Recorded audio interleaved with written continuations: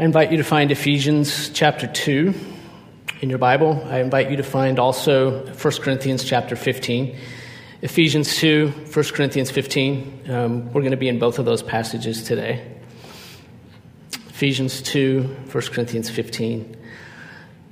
Welcome to guests that are joining us online, maybe for the first time. Welcome to you who are joining us maybe for the first time in this room. We're taking 5 Sundays to focus very simply on the gospel. We are focusing more specifically on the idea of becoming gospel people. That involves more than just knowing and sharing the gospel. And the temptation is going to be to limit being gospel people to only knowing and sharing the gospel. I want you to know that what we're after is much more than that. Not just knowing and sharing the gospel, but look at the graphic. Not just knowing and telling, but trusting, knowing, loving, living, and telling the gospel. Okay? This is a big project. We've just gotten underway with it. I want the gospel to take over my whole life. I want the gospel to take over your whole life. I don't want you to only know it and only tell it, but to love it, live it, and to trust it.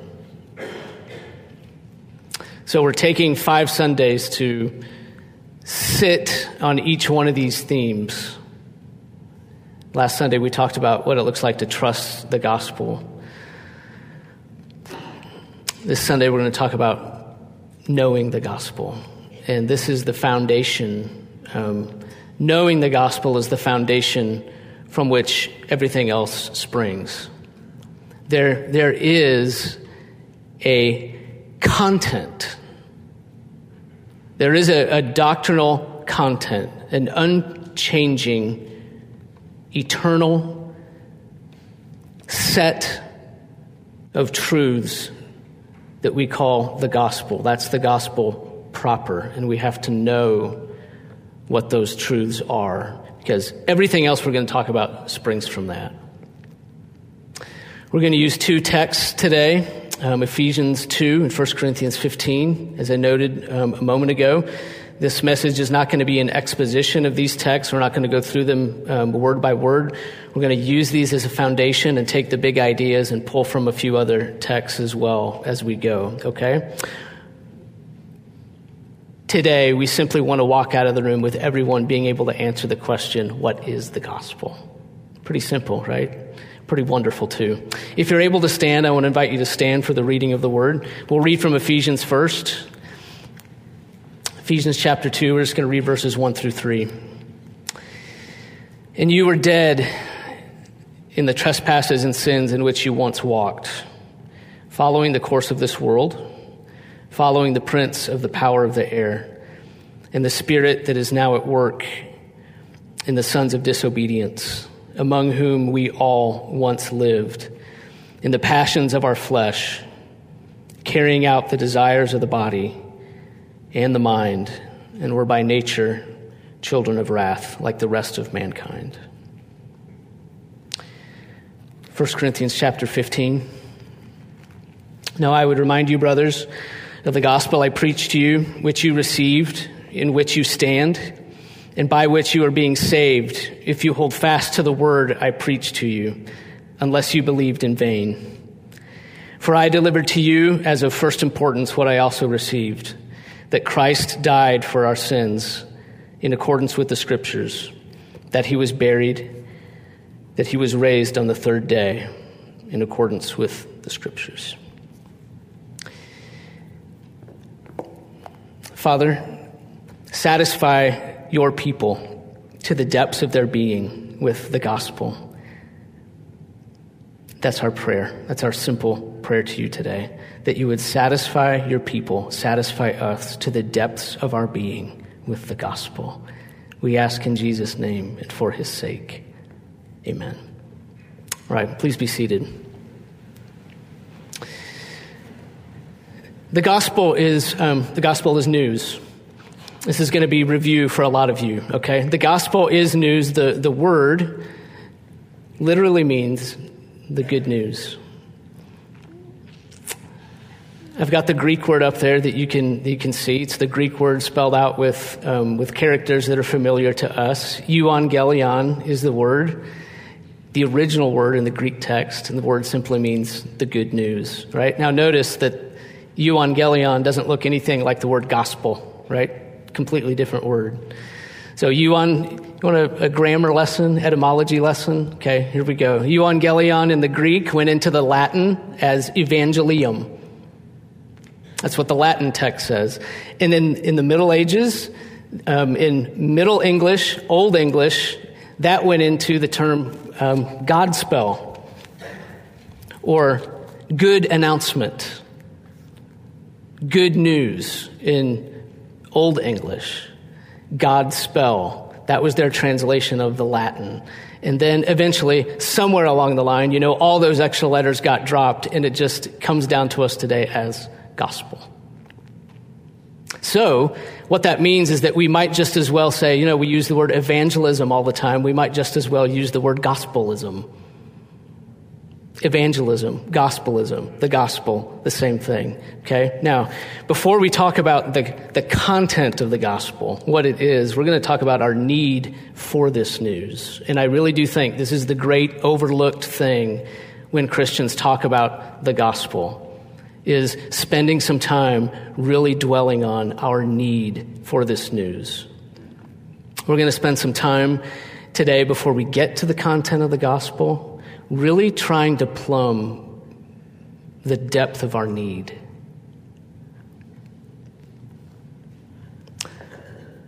Think about a child that grows up going to church all the time. Maybe that's you, or maybe that was you. Child that grows up in church, and how eager we are for that child to receive Jesus as Savior. And what can happen, and what probably does happen most of the time, is that we impress upon children, and you may have had this impressed upon you, impress the need to receive Jesus without spending any time really telling them why they need to receive Jesus, and appreciating just why he is necessary. And so in order to understand what the gospel is and why it's good news, we have to understand the situation that we're in apart from God and apart from the gospel. So we're going to spend some time doing just that. We're going to notice what the scriptures say about our situation. And this applies to all of us. It applies to all of mankind. And we're only going to make 2 points about our situation, okay? The Bible begins with the reality of God. Specifically, 2 points about God. 2 points that are very difficult for us to accept. First reality about God. God created. Genesis 1. What does that mean, that God created? It means that God has ownership. Ownership of us. Ownership of all his creation, of course. It means that we are his by virtue of his creation. He made us. He formed us. He breathed, the scriptures say, he breathed his breath into mankind, and then mankind became a living being. We are his. He owns us. There's simply no way around it. We would not be here if not for him, if not for God. The first point that we're presented with right away is that God created. He has ownership over us. Second reality that we're presented with as we move from Genesis 1 to Genesis 2 is that God commanded. In Genesis 1, God created. In Genesis 2, God commanded. He commanded Adam not to eat of a certain tree in the midst of the garden. And he told him what the consequences would be for disobedience. God commanded. What does that mean? It means God has authority over us. It is his right to tell us what to do and what not to do. what is good and what is evil, and to declare what the consequences are for disobedience. Do you see that God's ownership and his authority over you are presented to you right away when you open the Bible? It's the first thing that we get hit with. They're the first things that we have to understand if we're going to understand the gospel. That you are owned and you are under authority. How does that sit with you?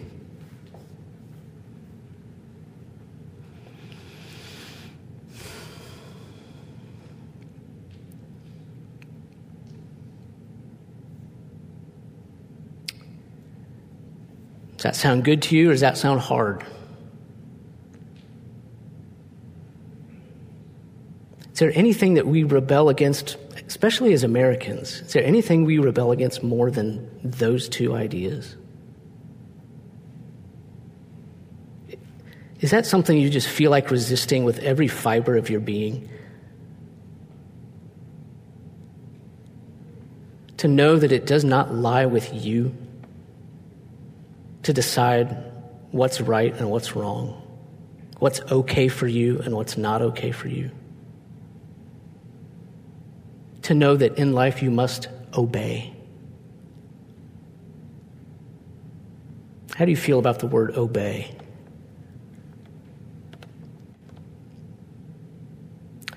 Have you reckoned with God's ownership and authority over you?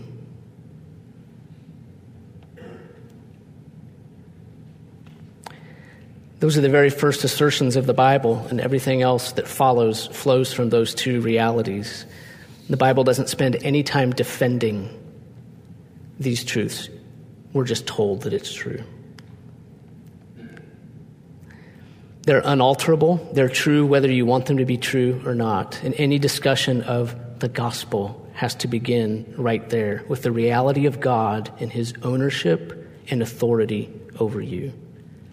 And that does not sit well with any of us. It didn't sit well with the first humans, Adam and Eve. They didn't want it to be true. And this is the second thing that we want to note. We're still talking about our situation, so we're not to the gospel yet. We're talking about our situation. This is the second point that we have to acknowledge about the situation that we're in. We start with the ownership and authority of God. Second note is something about us, mankind, rebellion and death. We have been rebelling against the ownership and authority of God since the beginning. In Genesis 1, God creates. In Genesis 2, God commands. In Genesis 3, mankind says, "No way!" We are not living with that reality.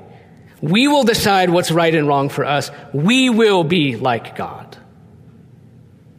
That was the temptation that the serpent held out to Eve in that first temptation. This is what the serpent said. "For God knows that when you eat of it, your eyes will be opened and you will be like God, knowing good and evil." So when the woman saw that the tree was good for food, that it was a delight to the eyes, and that the tree was desired to make one wise, she took of its fruit and ate. She gave some to her husband who was with her, and he ate. And so you see that we have been rebels from the very beginning. So if you find yourself not wanting to live under the ownership and the authority of God, your own heart testifies to yourself that you are a son or a daughter of Adam and Eve, these first parents, who didn't want to do that either. Other stuff looked good to them. Other voices sounded better. They were too tempting. They had doubts about whether what God commanded was the good thing. They wanted to be in the position of God. And that is the fundamental truth of our lives after this fall into sin. We want to be God. It's the very essence of sin. I will be God. That thought, I will be God, is the flavor of every sin. Do you know what lust is? Lust is the desire to own another person, to own and have authority over another person and say, your body will be used for my benefit. I want you to worship me with your body. Who are our bodies to be offered to? What does the scripture say? Romans 12, the body is to be offered to God. God is the one to whom we should offer our bodies. Lust says, no, I will own you for myself. I will do whatever I want with you. You are for me. Ownership, authority, worship. You will worship me with your body. Pride is the same thing. Pride is the desire in our heart to be the one who is honored and worshiped and praised. And I want everybody to honor me. And I want everyone to open their mouth and praise me for my wonderful attributes. And don't you recognize my greatness? Don't you see how we put ourselves in the position of God with every sin?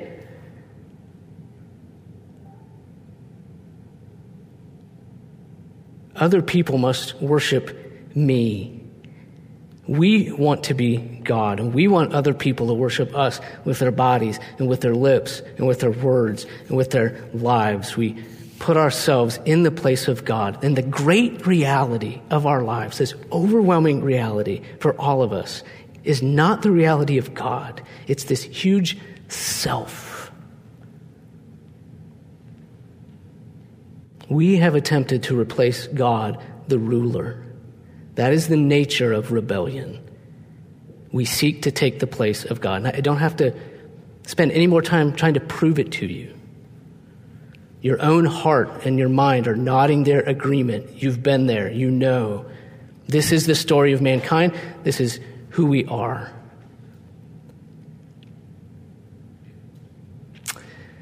The consequence of this sin is death. We see that. Mankind, rebellion, and death. God said, you may surely eat of every tree of the garden, but of the tree of the knowledge, good and evil, you shall not eat, for in the day you eat of it, you will surely die. And die we did. Not physical death. God was talking about spiritual death. We know he wasn't talking about physical death because Adam and Eve didn't physically die on that day. They died later. But on this day, the day they ate, they died spiritually. What does that mean? It means that in their inner being, they assumed a position of opposition toward God. They assumed a position of God apartness. That became their reality.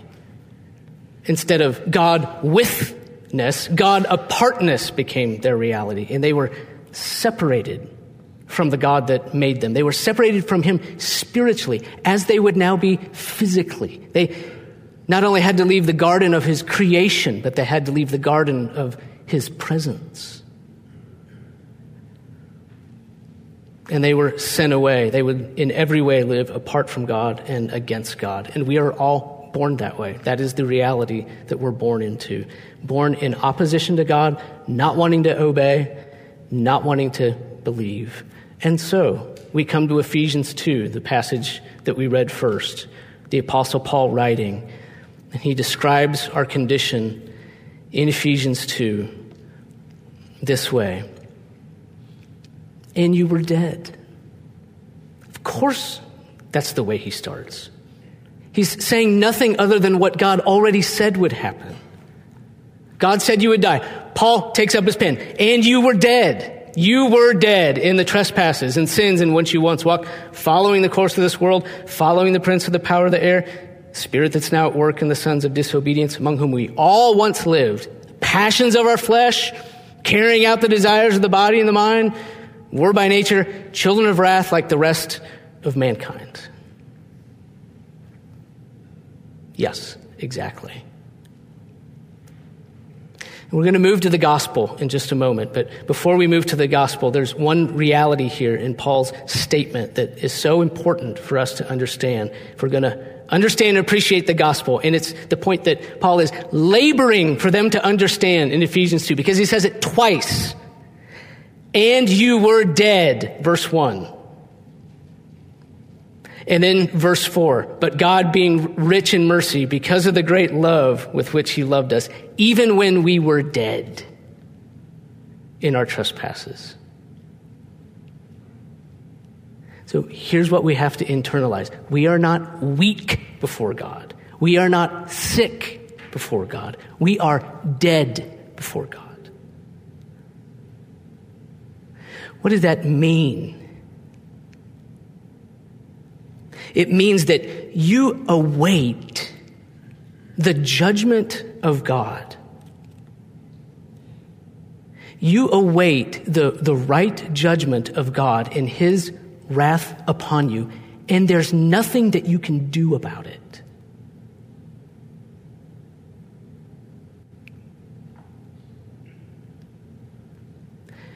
Those who are dead can do nothing.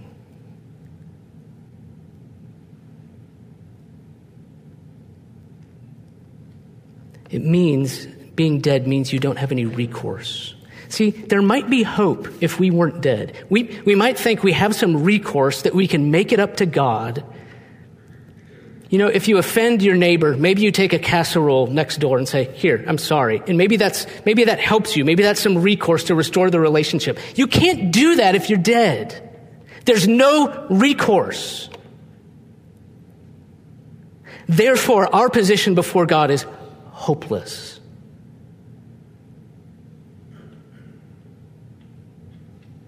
The great omission in church life and worship is the failure to feel our hopelessness before God. We have this idea that we can make it up to him, that we can be good enough and do enough good to get back in his good graces. That's not biblical. You're dead. Dead and awaiting judgment. That's it. And it's not as if we're innocent victims in this. It's not just like we can say, hey, we're only playing out our heredity. We're only acting out what Adam and Eve handed down to us. How can God blame us and place us under divine judgment in his wrath when all we're doing is being who we naturally are? We can't even play that card. I'll tell you why. Because you have loved every minute of your sin. And so have I. We have laughed and giggled our way through sin and sought it out, crossed mountains and crossed deserts to seek out pleasure away from God. So none of us can sit here and say, I'm just a helpless victim. No. Everything coming to us is deserved. We have loved it, and we have waved the banner for sin.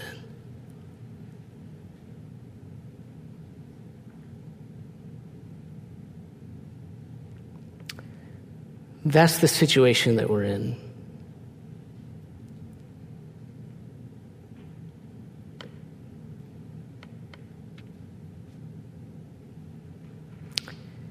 It's the situation that the gospel meets us in. What's the gospel? The gospel's good news. The gospel is good news about the character of God, the action of God, and the promise of God.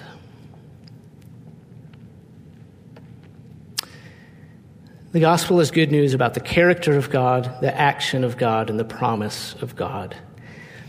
If you really want to internalize the gospel, if you want to know it, if you want to remember it and relish it and take it with you, this may be a helpful framework for you to capture in your heart and in your mind, okay? Just notice that each of those three words, the starting letters, C-A-P, they spell cap. And you're thinking in your mind, okay, our situation, well, there's the reality of God, his ownership and authority. I've got to start there. Mankind, rebellion and death. That's our situation. Okay, that's point one. Now we get to the gospel. Why is it good news? It's good news about the character, the action, and the promise of God. CAP, C-A-P, the character, the action, and the promise of God. All three of those things, all right? The character of God. God is both just and merciful. How is God going to respond to these dead rebels, we who have offended him and not given him the rights of his ownership and authority? What is he like? What is his character? What is he going to do? Here's what we have to know. God is both just and merciful.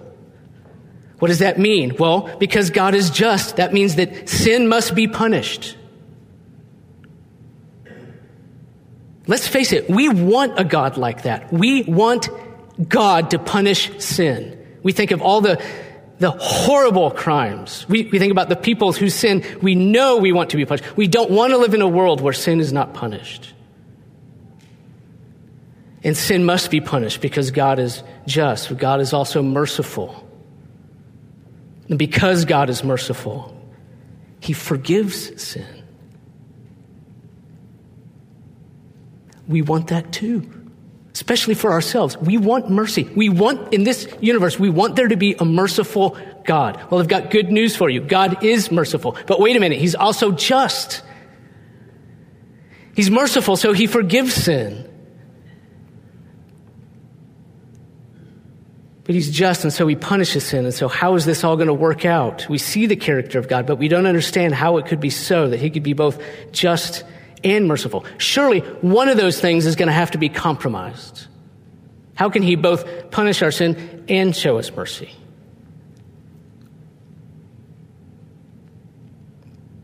The second aspect of the gospel is the action of God. This is the gospel proper. The gospel proper, what I'm calling the gospel proper, is the announcement of what God has done for sinners in Jesus Christ. The action that he has taken on behalf of the sinner in Jesus Christ. This is what God has done. Listen. He has taken, God the Father has taken the totality of sin, and he has laid it all upon his Son, the Lord Jesus Christ. He accounted the totality of sin, accounted it all to the account of God the Son, the Lord Jesus Christ, and punished that sin fully in the body of Christ on the cross for those 6 hours. Do you understand?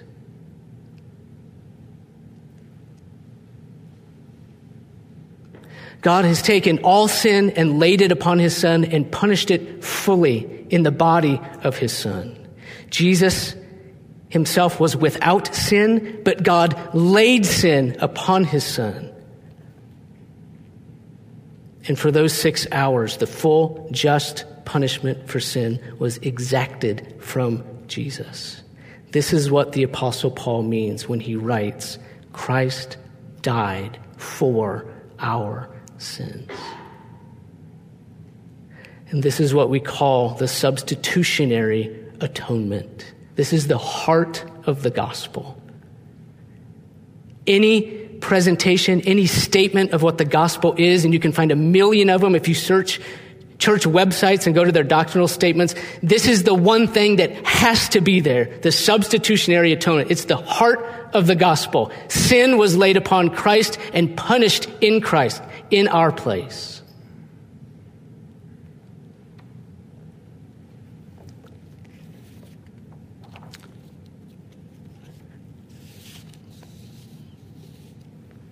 And God's appropriate, just, right anger and wrath against sin was exhausted, was quenched, was satisfied in the death of Christ for sins. This one death, this one Son who willingly, and Christ was not a victim,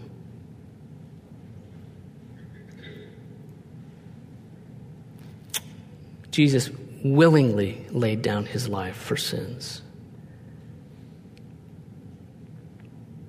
And so we see that God is and will always be just.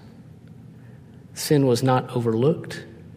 God is not some kind of cosmic grandpa that's a softy that just sweeps sin under the rug so that you can be forgiven. Sin has been dealt with fully. It's received its full punishment in the body of Jesus on the cross. The gospel announcement, the good news that even penetrates the ears of dead sinners, is that Jesus Christ, the very Son of God, the perfect one, the Son, the one in whom was all the Father's delight, who knew no sin but knew perfect fellowship with the Father and with the Holy Spirit, humbled himself and willingly laid down his life for rebels who had no hope but laid cold and dead in the tombs, awaiting judgment. That's you and me, cold and dead in the tombs, awaiting judgment unless something was done for them on the outside to satisfy this God who owns them and has authority over them. This Jesus, the wonderful and gracious one, has been put to death for sinners. That's the gospel. Christ has died in the place of the sinner. That's the gospel proper. It's the action of God on your behalf. And this is the promise, the character of God, right? God is just and merciful. The action of God. Christ died for sinners, showing God is just. Sin was punished. And now here's the promise, and this is where we see his mercy satisfied. The promise he's given us that everyone who looks on the Son and believes in him will have eternal life. And Jesus said, I will raise him up on the last day. The character of God, the action of God, the promise of God. The promise of mercy. Who receives mercy? According to the verse that you see in front of you, or in your copy of the Bible, who receives mercy in the form of eternal life and resurrection? Everyone who looks and believes.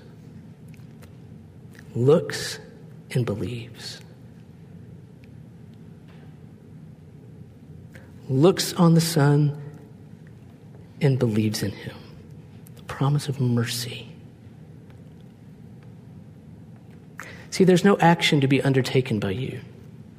All of the action, all of the work has been done by God. You say, wait a minute, looking is action. God does want me to do an action. I'm supposed to look. No, looking is not work.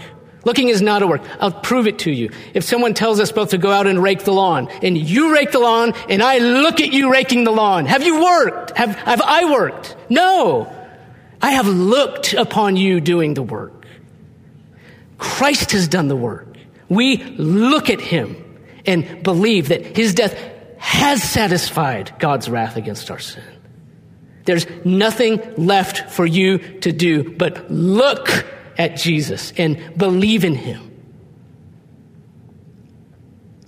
This is the announcement that even penetrates dead ears, that brings a spiritually dead person to life. Because you know what?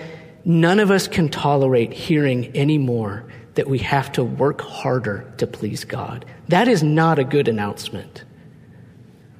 That is not a life-giving announcement to give to a dead person. Just try a little bit harder to be good, and you can win yourself back into God's favor. You have tried that path. You have tried to be better. It doesn't work. And I have too. The announcement that brings life is that Christ has been put to death for sins. Only look and believe. The character of God, he is just and merciful. The action of God, Christ has died for sinners. God is just. The promise of God, forgiveness of sins and eternal life for all who believe. God is merciful. Every other gospel, every other religion says, God, look what I've done for you. The true gospel, the gospel of Jesus Christ, says, look at what God has done for you. And no matter how much time we spend studying the gospel, studying the doctrine and studying the words and the terms, and we could spend forever studying the gospel, it would never compare to the time that we could spend wondering and marveling at the gospel. Wondering and marveling at how could this be so? Why should God be so favorably disposed towards sinners that he would deliver up his only son to buy back a wayward, rebellious, offensive son or daughter? Who does that? Why care? Why sacrifice anything for someone who hates you, let alone the perfect one? Why should it be so? Why is grace the theme of existence and not law? Why is God love and not indifference? Why would God love us so much?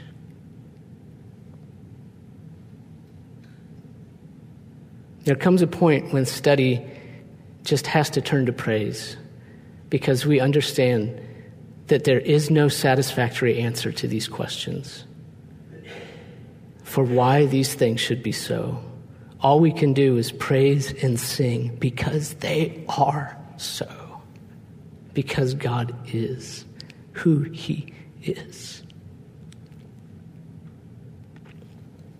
Okay, if you're able to stand, I want to invite you to stand.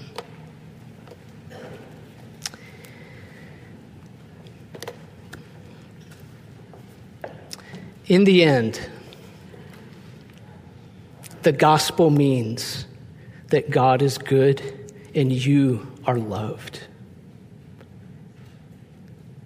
It means that God is good beyond all explanation and all expectation. And it means that you are loved beyond all efforts at measurement.